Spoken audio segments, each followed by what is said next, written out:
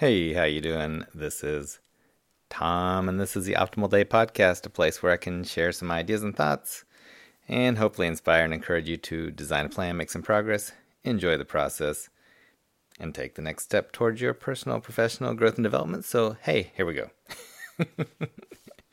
Oh, I just think it's funny. It's just funny to be sitting here talking. So, now I'm looking at this little book of talent by Daniel Coyle. 52 tips for improving your skills. I just wanted to look at 4 of these tips today. Really good stuff. 4 tips.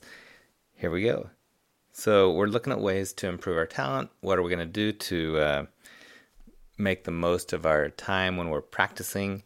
And here's some tips. 1 tip: stop before you're exhausted. Stop before you're exhausted. So when you are tired, fatigue starts to work in, you start to lose concentration, more errors happen, you start taking shortcuts that creates bad habits. So before you are exhausted, that's the time to stop. So tip 1, stop before you get exhausted.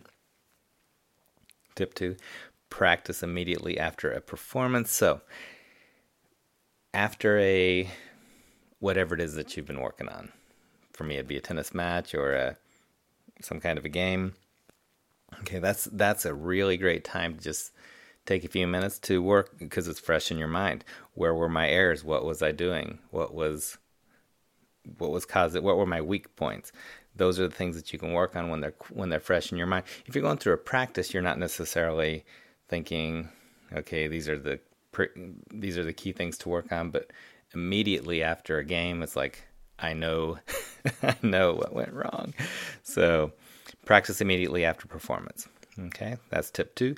Tip 3, just before sleep, watch a mental movie.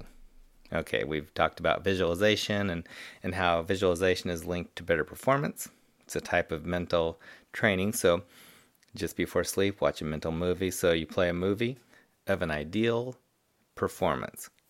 If you're visualizing a performance, you can slow things down, you can pay attention to the details, and by that kind of focus, that visualization is going to build a mental movie that builds your confidence, it builds motivation, and that's part of mental training, which leads to mental toughness. So just before sleep, watch a mental movie.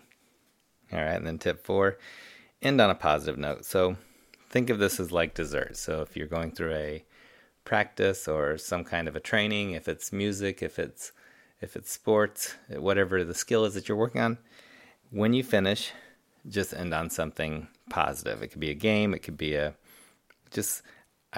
guitar, I like to think of it as goofing around. I like to goof, and that's my way of just having fun. So just remember that you love whatever it is that you're working on. Otherwise, you wouldn't be working on honing that talent, that skill. So, tip 1, stop before you're exhausted. Tip 2, practice immediately after performance. Tip 3, just before sleep, watch a mental movie. And then tip 4, end on a positive note. That's almost too simple. I love it. There you go. That's some good stuff, and that's all I've got for today. So, hey, remember you are awesome. Make today awesome. Thanks for listening. Talk to you later.